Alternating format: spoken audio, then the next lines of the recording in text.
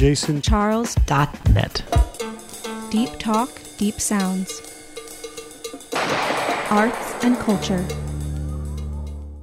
Ladies and gentlemen.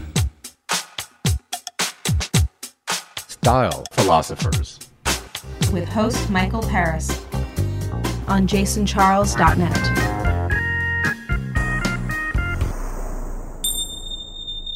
Hello and welcome to Style Philosophers on JasonCharles.net podcast network. I'm your host, Michael Paris, and thank you for joining me. In this program, I have a fabulous guest from the world of travel, but not just any kind of travel. We're going to be traveling in the most luxurious and glamorous jet set way. We have with us one of the travel industry's most sought after tastemakers and content providers, Melanie Brandman. In this program, we will be exploring the style of travel through Melanie's amazing travel experiences mixed together with her passions. Nothing quite excites us more than the anticipation of wandering into a fantasy world full of new people and experiences. Together, we'll explore with Melanie her unique tastes, preferences, and travel aesthetics. She will also be transporting us virtually in this episode to a few spectacular lifestyle locations. Welcome, Melanie, to Style Philosophers. I'm thrilled to be journeying here with you today. Thank you, Michael. It's such a pleasure to be here. I'm delighted to spend some time with you. Terrific. You know, before we transport to a few places, I'd like to give our listeners some of your background. Shall we do that? Yes, absolutely. Melanie is the founder and CEO of the Brandman Agency, an integrated communications company. Melanie's clients are the who's who of the luxury travel and lifestyle industries. Based in New York, she is a trusted advisor to her global roster of clients, as well as resource for media and tastemakers.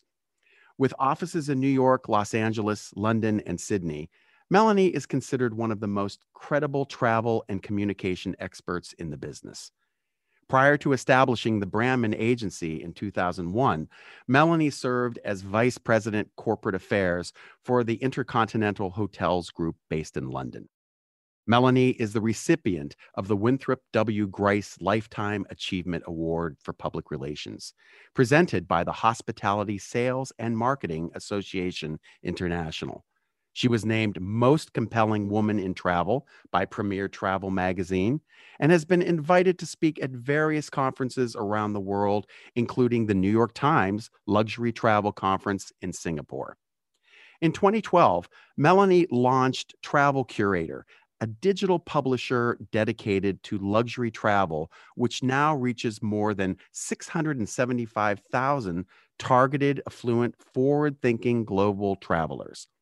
A natural extension to her already successful brand, Travel Curator is a content-driven platform featuring all original content, including curated city guides, travel features, insider recommendations, and tried and trusted traveler tips from her global network of influencers. Wow, Melanie, you are a busy person indeed. When the hell do you have time to travel? I'm exhausted just listening to that myself, actually. I have to go and have a little bit of a lie down. Well, at the moment, I've got plenty of time to travel. I just can't go anywhere, which is a sorry state of affairs. But, I have been fortunate in that I have had a couple of trips in the past year, and we're going to touch on one of them today when I take you to Marrakesh. But generally, I do travel a lot. And the great thing about being in this business is it's what I love. And I can do it from anywhere in the world. So it works out well for me. That's terrific. When did you realize that you had a passion for travel? Michael, I think I can pretty much date it back to 1972 on an Air India flight from Melbourne to Perth to Israel. My father had been transferred there for business and would never left the country before. I mean, I'd never been on an airplane. And, Mum used to have us dressed up in our finery. And I remember sitting on this plane. We're in the first class section on one of those jumbos. And upstairs, they had a grand piano and they had a bar. Not that I was drinking at that point. I was very young, but I guess for me, it was so glamorous. I mean, we didn't even have seatbelts upstairs at that point, but it was a very glamorous, old school like an old Pan Am sort of advertisement you'd see. So Yes, yes. it was a very exciting time. And from there, my parents took us traveling all the time. They really wanted us to experience the world, which was great.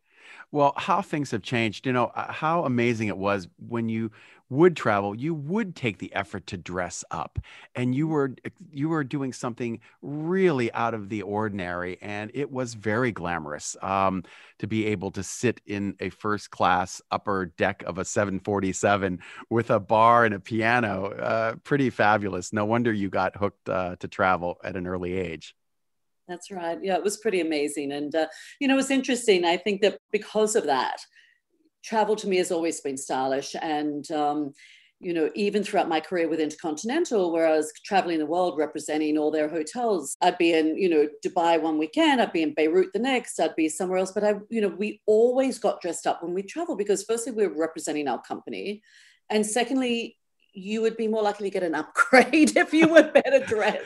That is so true. But it was almost, I always wore high shoes. I always got dressed up. I always felt like I was representing my best self when traveling. So I love that. I love the whole sort of process of putting all that together and taking my suitcase and walking through the airport. It was always very glamorous back then. Of course, things have changed dramatically. And since I've, the last 10 years, it's become more jump on, jump off. So, but still, there is a lot of glamour left in the world of travel. Here, here, I agree. So, how did you end up translating all of that and start to connect with clients? And when did you realize they love and needed your services? It was, after 15 years working in the corporate world, and I left and sort of went out on my own to set up the Brandman Agency. I'd made so many contacts, during that time. And so when people heard I was, doing my own thing, they wanted to stay connected with me in a way and then brought me on as their publicist and PR agency. So it's been a great journey. I've had the company now for 20 years and, we have represented the best of the best all over the world and we continue to do so today. And, when you love what you do, it's so easy. And whilst it's been a tough, year, the past year, as I always say to my clients, your doors may be closed, but your brand isn't. So we've spent this time keeping them in the press and keeping them relevant. And so when things do come back, which I hope will be this summer, they'll be ready and everyone's going to be waiting to travel. The pent-up demand is extraordinary right now. I would imagine. Destination travel, in my opinion, touches on every aspect of style.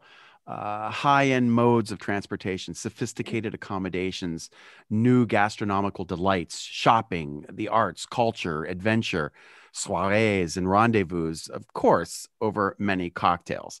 So this next part of the podcast, I'm really excited about because I am looking forward to having you take us on a virtual tour of a few exquisite destinations that you love and that you are stylishly connected to. Where would you like to take us first?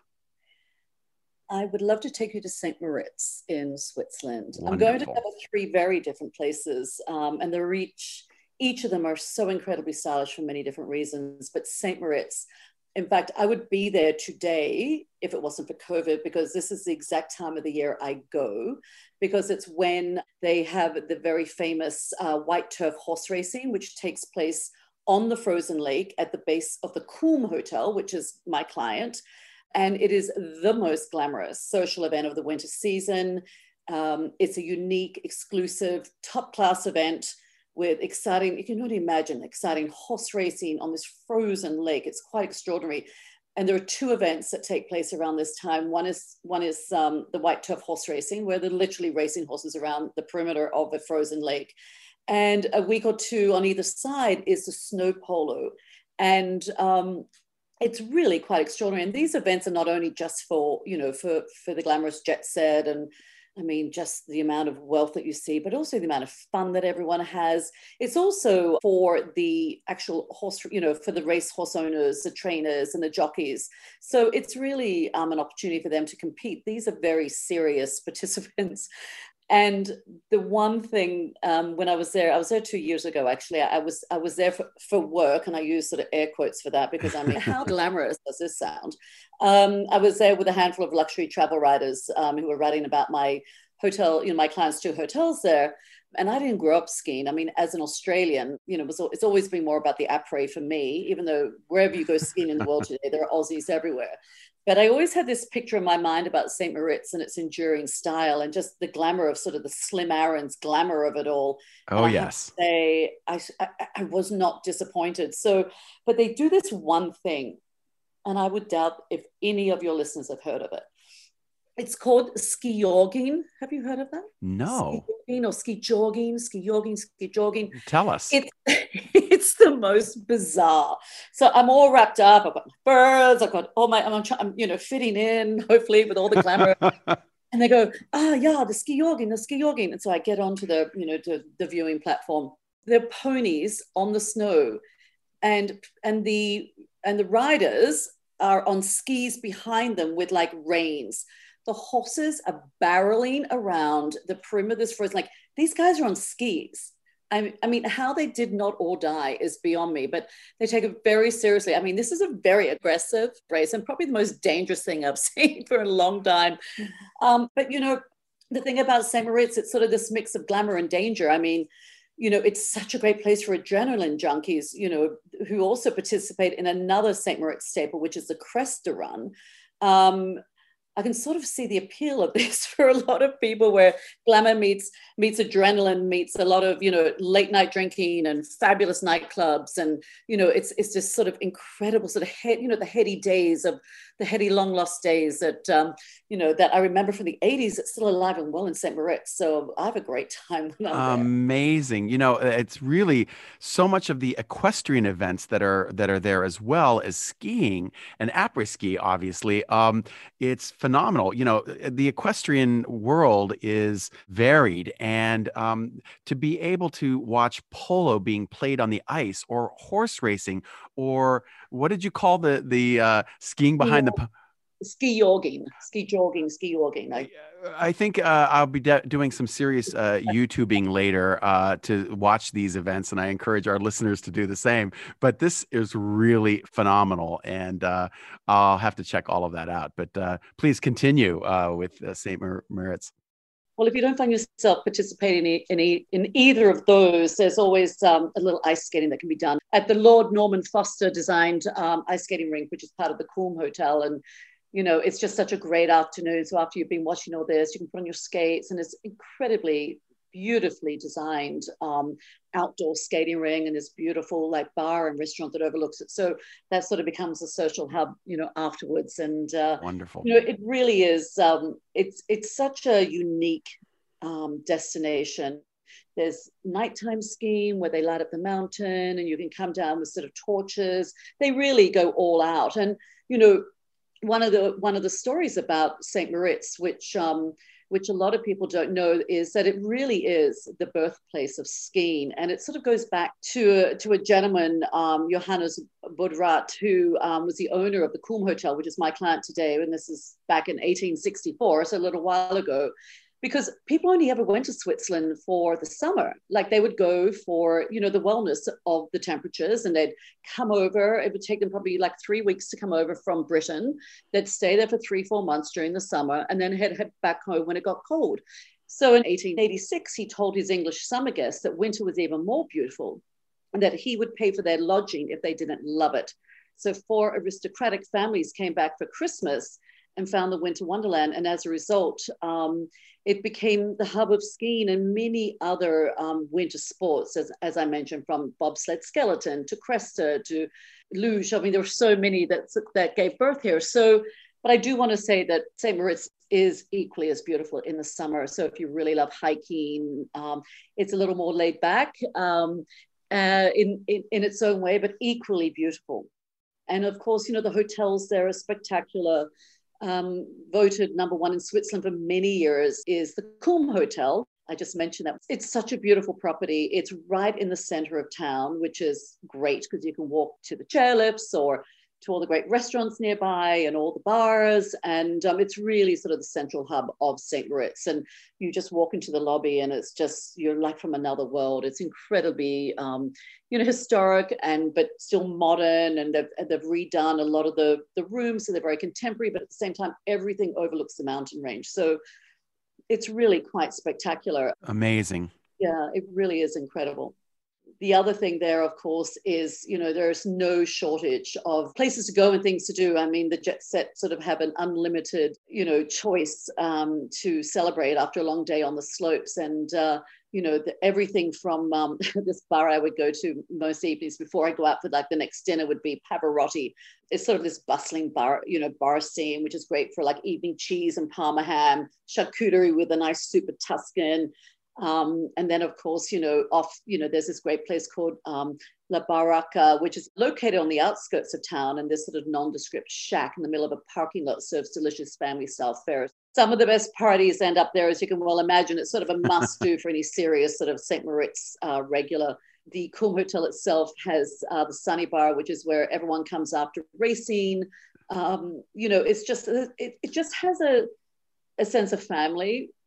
Because everyone has a commonality, which is winter sports, and wanting to just really, live it and breathe it and love it. And, I just think that it's all about experiential. It's all about just having a genuine connection with each other, which is what I really love about being in St. Moritz. And there's one other place, but if you can get into it, it's the most difficult club to get into, I think, in the world. And I was fortunate to get into it last time. I was dying to go to it. It's called Dracula. What is it? The Dracula Club. I know the European nightclubs have the weirdest names.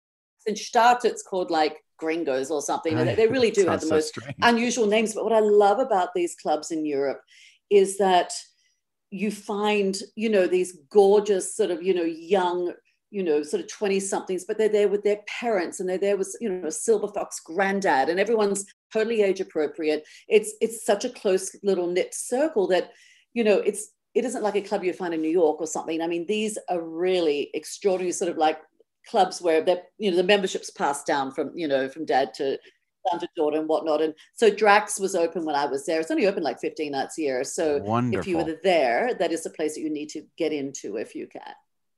Phenomenal. So this is just a great way to start our journey. And it sounds like such an amazing place for winter, but not only for winter, as you said, if you want to go at a quieter time, you can check that out too. So that's terrific. What place on the map are you going to transport us to next? It has to be to one of my favorite cities in the world, and that's Marrakesh in Morocco. I was fortunate enough. Oh my gosh, it is swoon worthy. It is glamorous, it's exotic, it's magical, it's spiritual. It's so hard to truly understand a place like that unless you've spent time there. And I've been very fortunate that I've spent a lot of time there, and it's really my happy place. Maybe it's because I grew up in the Middle East and sort of, have an affinity for the food and culture and lifestyle of that part of the world. Yes. It was pretty much one of my last trips I did, actually. November 2020, I was fortunate to was able to take a small group over there because we were reopening some restaurants by Jean-Georges at La Mamounia, which is my client there, which is was voted the best hotel in the world a couple of years back by Condé Nast Traveler. It's just a beautiful palace in the Medina of Marrakesh. It's quite easy to get to from the States as well, which is great. I mean, there are direct flights to Casablanca and Royal Air Maroc. It's only 7 hours. It's actually like a great, for me, 7 hours is like a weekend trip. I mean, it really is. Yes, of course. So, you fly to Casablanca, and then you can either take a 30-minute flight to Marrakesh, or most often I do the 2-hour drive because I love driving through the desert, and you sort of come across these little Bedouin villages interspersed with, oases and palm trees, and the Berbers, the local nomadic farmers who are tending to their sheep, their camels, and patches of green pastures. It's like you've been taken back to biblical times, and I find that just so good for the soul. But then as you come into Marrakesh, or as you fly into Marrakesh, and you see this, it sort of just comes out of nowhere, this beautiful city of Marrakesh. And the thing about Marrakesh, it's all in the same beautiful Moorish architecture. And I love its, conformity and the ochre hues of the walls of the Medina. And the Medina is basically what was the oldest part of the city, the old city, and it was protected by the walls. And this was where everyone lived inside there. And it's where the souk is, the markets. A lot of people live within the Medina. You'll find some incredible restaurants down these hidden alleyways. And again, it's sort of this labyrinth of pathways and alleyways and people trying to sell you things and people trying to feed you. But you never feel unsafe. You always feel like you could just be walking around for hours and everyone really wants to genuinely show you a good time and help you experience it in ways that you might be a bit nervous about if you didn't realize how safe it was there. It sounds absolutely cinematic, just the way you're setting this whole thing up. You're, beyond taking us on a journey, it just really feels like a destination that, everyone should try to experience if they can in their lifetime. It really is. I mean, there's so much history there. I mean, you think about, again, La Mamounia, the hotel where I stay, it's, famous for, Winston Churchill was always a regular there, and he would, spend a lot of time in the gardens painting. If you remember the Alfred Hitchcock film, The Man Who Knew Too Much, in one of the suites is where Doris Day sang Que Sera Sera. When we reopened the hotel 10 years ago, the celebrities that just signed up to come down because, everyone's heard about this hotel. And, it sits in, as I said, within the Medina, but it sits on a huge amount of, I think it's 17 acres of lush gardens. And within the gardens, there's, 700-year-old olive trees from which they still make olive oil. And it's probably some of the best olive oil I've ever had. It's absolutely amazing. And 700 orange trees and 5,000 rose bushes. So if you can imagine waking up on your terrace, on your balcony from your room or suite, they all have these incredible balconies overlooking this garden, and you hear the prayer to call from one of the mosques just within, you can see the mosque. You can almost feel like you can see the man up there doing the prayer to call, but you hear the prayer to call, dusk is settling, you can just smell the oranges and the rose bushes, and you just hear a little clink clatter of people having a cocktail on the terrace downstairs at the hotel. It's just, honestly, you just never actually ever want to leave the hotel.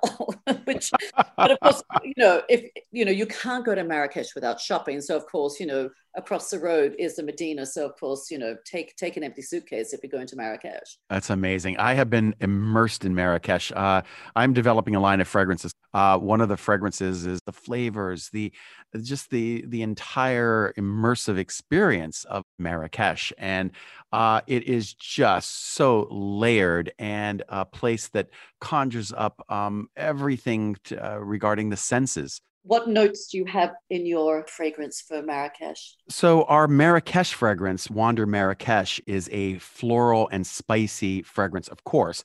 Top notes would include bergamot, pink pepper, and candied ginger. The mid notes would be white tea, magnolia, and ginger blossom. And then lastly, you're dealing with a dry down of musk, cedarwood, amber musk, and blonde woods. Marrakesh is such a great inspiration for the senses. And I'm sure whatever you're going to be making will be absolutely exotic and will be delicious. I can't wait to try it myself. Speaking of delicious, so when you're there, what are your favorite things that you like to eat when you're in Marrakesh? I adore the food there. The hotel has this, La Mamounia has this incredible Moroccan restaurant. It's in a riad on the property. A riad is like a home with a central courtyard, and you find them all over the city. And a lot of little hotels have been former riads. And anyway, it's this riad on the property, and all the chefs are Moroccan women who have been cooking for a long time with recipes that have been passed down from their mothers as well. One of the things that they love to cook is called a pastis, and you can either have it sweet or savory. And the savory one is generally pigeon, although you can have lamb or chicken, but pigeon's the main one that they do. That's the most sort of traditional one. And then, of course, there are sweet pasties, what we would call in Australia a pasty with almond and lots of nuts and sugar and things like that.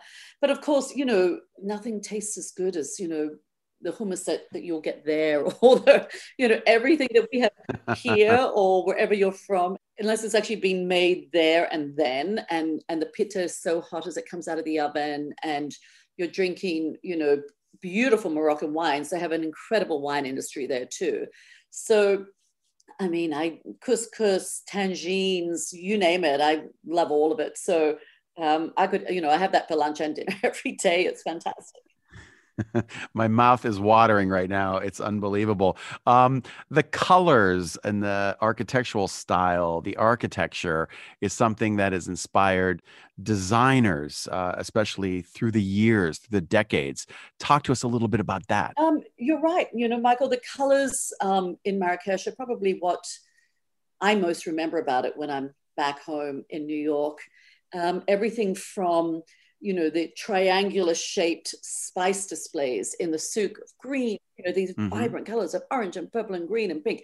It's sort of the classic photo you see of the markets, right? But also I think fashion has been a big inspiration in Marrakesh for a long time. And it really started with Yves Saint Laurent, who was down there in the 60s and 70s. That's right. And he and his partner had renovated a beautiful home there, which you can now access through private invitation. And part of that home was this incredible garden, which is now being given to the city, called the Majorelle Gardens. It's about a 10-minute drive from the hotel. And now they're beautiful public gardens designed back in 1923. And they've been painted, again, coming back to color, what they created a Majorelle blue. And it's this beautiful, vibrant blue, which is really symbolic of Marrakesh. So Yves Saint Laurent would bring down all of his fashion friends.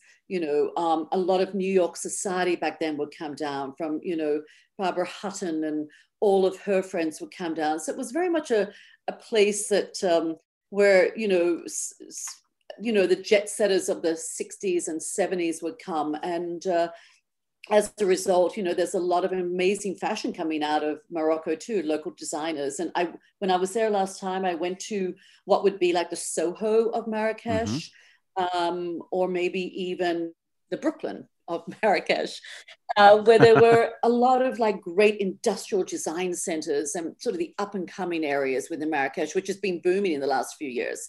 And it was fascinating to see what they're doing. It's just, it's top notch, all of it. It's really great. I am so ready to pack my bags right now and go. You can't imagine. The first time I heard you was actually on the JasonCharles.net podcast network. On talk shows, there was a podcast called Traveling Without Moving. It's episode number 5, A Weekend in Marrakesh. And I really encourage our listeners to go and listen to that. It gives you even a fuller, it's like an hour-long program just on Marrakesh. So I really encourage our listeners to tune in to JasonCharles.net or wherever you get your podcast and check that out. Thank you. I had fun doing that. It was great. It took me back too. It was wonderful. Anyway, listen, take us to another fabulous place. I'm ready. I'm going to take you to one that I first started with, which are sort of uber glamorous and uber sexy. And this is the same, but in a totally more laid back way. And I think it is one of the most beautiful places in the world. And it's Lake Como in Italy. And I'm very familiar with a lot of Americans who go to Italy each year. The thing about Lake Como is it really has this timeless appeal. For those that don't know, it's located in the north of Italy.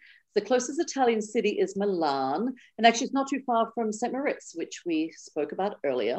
It's a natural paradise that has been a popular destination since the time of Romans, and I think, just the whole water and wellness and the historical sort of significance of that had always made it a place that the people would make a pilgrimage to in a way, well, in their own way, I suppose. It is a rather large lake, and there's some great towns that anchor it. So I'll talk to you about those in just a minute. All right. When I last visited Lake Como, we drove from Cannes, which is on the French Riviera. It was in summer. It was roughly a 4-hour drive, and pretty for the most part, it was worth the trip. And so a long weekend on Lake Como is very doable. And it's actually sort of the perfect amount of time. 3-4 nights on Lake Como is perfect. So whether you're already in Italy, you want to do an add-on, as I said, it's about a 90-minute train ride or car ride from Milan. it's a beautiful, low-key, stylish, understated elegance. I like to say it's Como cool, if you will.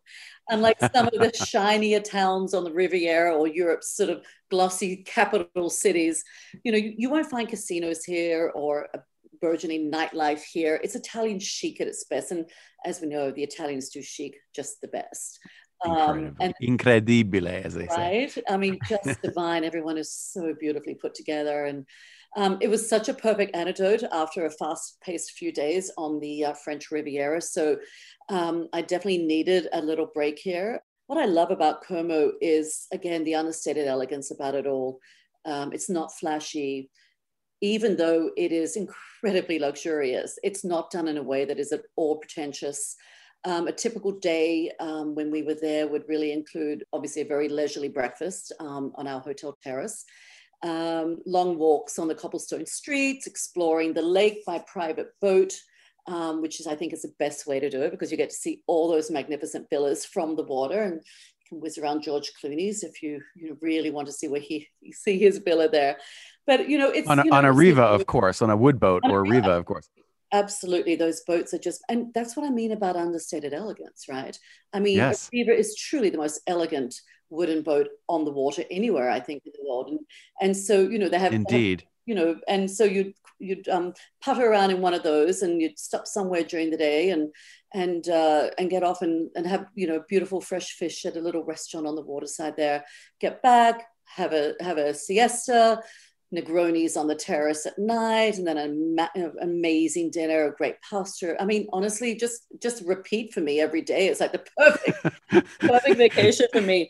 But it's just, I think it just has a little bit of everything for everyone, and it's great. Particularly, look, if you've been in Florence, you've been in Rome, and two of my favorite cities, but it's quite exhausting, all the people, of course, moving around, trying to see every cathedral, you get over to Lake Como and particularly if you go in the shoulder seasons, just on either side of summer, there aren't as many tourists. You really have an incredibly relaxed, elegant time. Have you been there yourself, Michael? I have years ago, and it was one of those pinch me moments.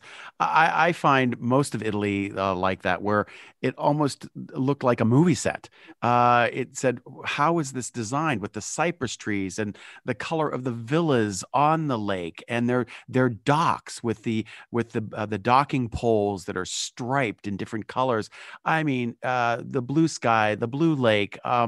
It's the best of things that we have known here in the United States, like Lake Tahoe and the Adirondacks, but all lumped together in northern Italy with that style and that architecture. And there's only one place like that, and it's Lake Como. Isn't it? It's just dreamy. And the amount of real estate envy I was having. I mean, of course, the next thing I do is I stop in front of every real estate place while I'm there to see if I can possibly move my entire world here. Because why wouldn't you want to? It's so spectacular. And it really is. And it's so centrally located, as I said, to the rest of Italy, to Switzerland, to the French Riviera, the Italian Riviera. It's really convenient. And, I think spending 3-4 months there a year wouldn't be a bad thing at all. There are places also that you need to decompress. You need to have that break in your trip or your journey so that you can just catch your breath and sort of just relax, chillax, and just take in the scenery and all the things that place has to offer, and then move on to your next destination. And I think Lake Como is a place just like that. And luxury doesn't always have to be about, the fastest, the shiniest, the most expensive. I think luxury is always a combination of where can I find that best pasta, and is it down a little laneway that no one else knows about except the locals? That to me is luxury. That to me is style and traveling in style, all that insider knowledge. Which is, something that I think people look for even more than ever now. It's all about the experience. It's about how do I explore Lake Como in a way that will give me memories that I will want to talk to all my friends about as well, and maybe share that little secret, that little secret restaurant I found, but maybe not. And that's luxury, and we don't get enough of that today. I agree with you 100%. So tell me something. From all the places that you've traveled, Is there one place that has influenced your style more than others? Well, if you see me in summer on the beach, you would say it's Morocco. I am known to have the largest collection of caftans of any of my friends. I Um, love it. but I think, when it comes to style, my personal style with interiors, for example, you'll find a lot of my style is influenced by all the places that I go to, and I think it's those places that I have the closest connection with, and that have left an imprint on me. So you'll find beautiful, Italian handcrafted china that I got, on one of my trips to Italy, some Moroccan beautiful brass lanterns that I have on my terrace here in New York. It's very much my style is a reflection of my life and where I've been and what I've really loved the most and what has made me who I am today. I think genuine connection is what we're all looking for, and travel gives that to me personally.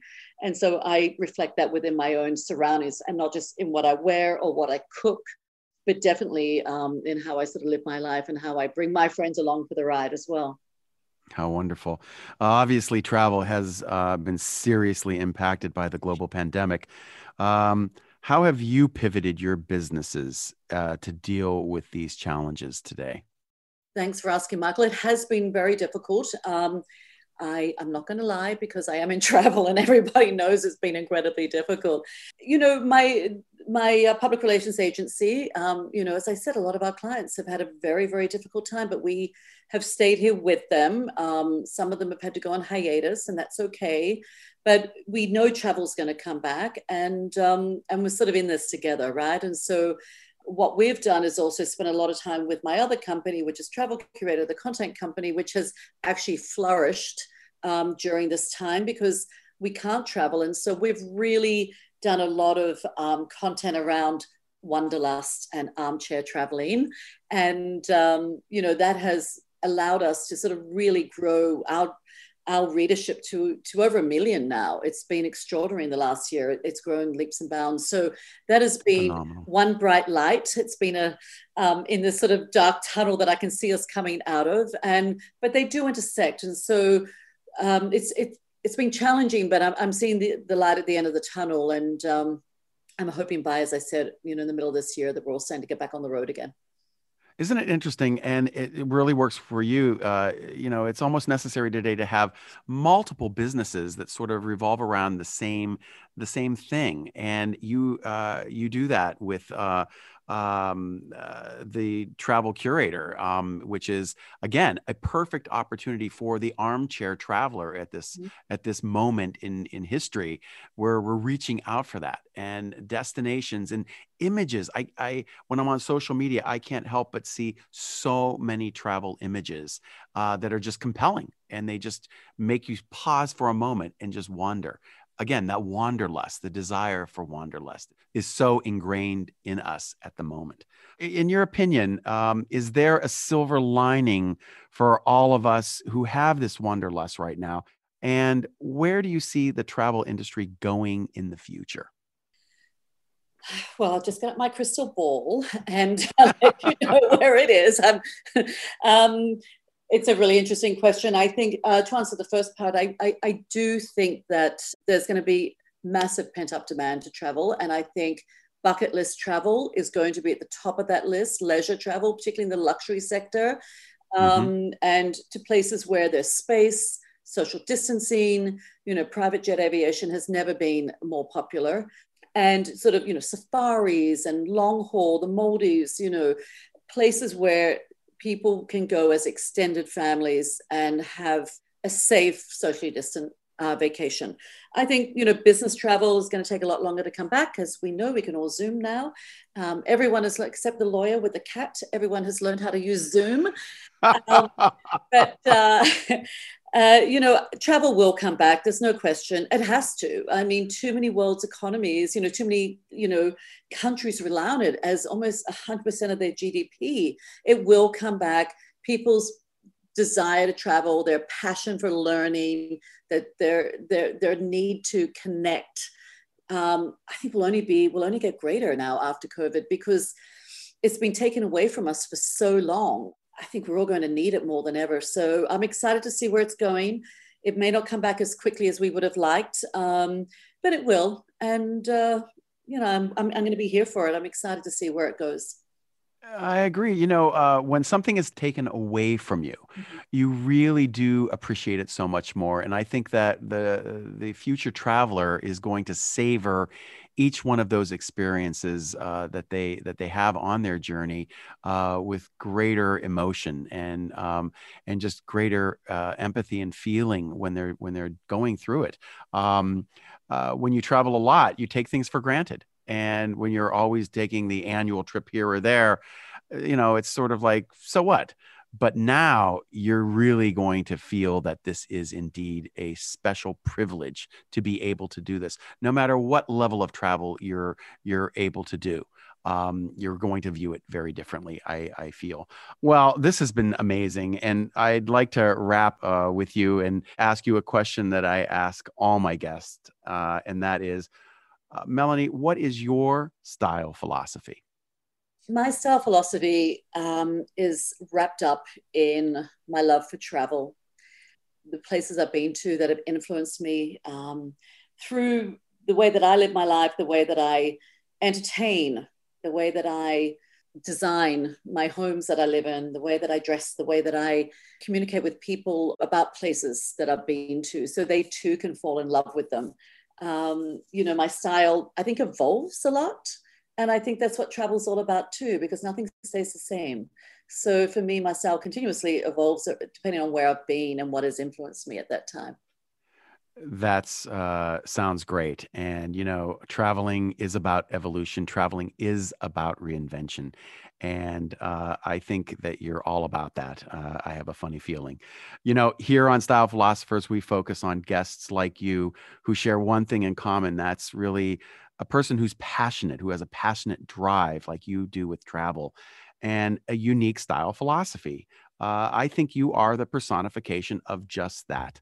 I thank you for taking us on such magical places on this episode. And I look forward to continuing my armchair traveling at the moment on Travel Curator, but curating eventually a real trip with you in the future.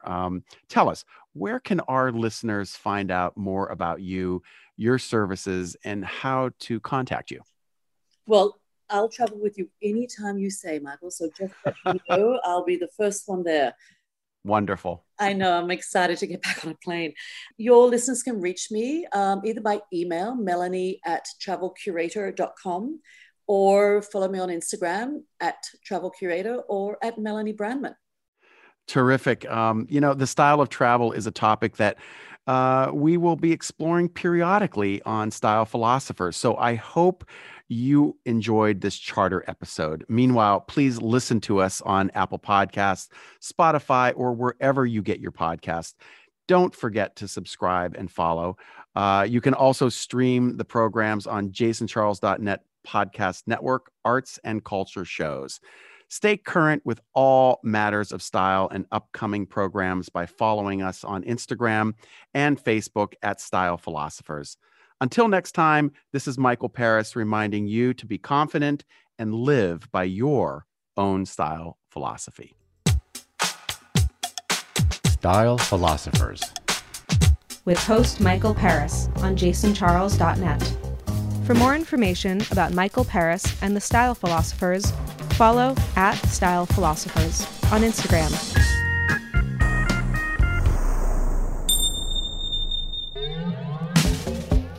jasoncharles.net. Deep talk, deep sounds. That was so deep.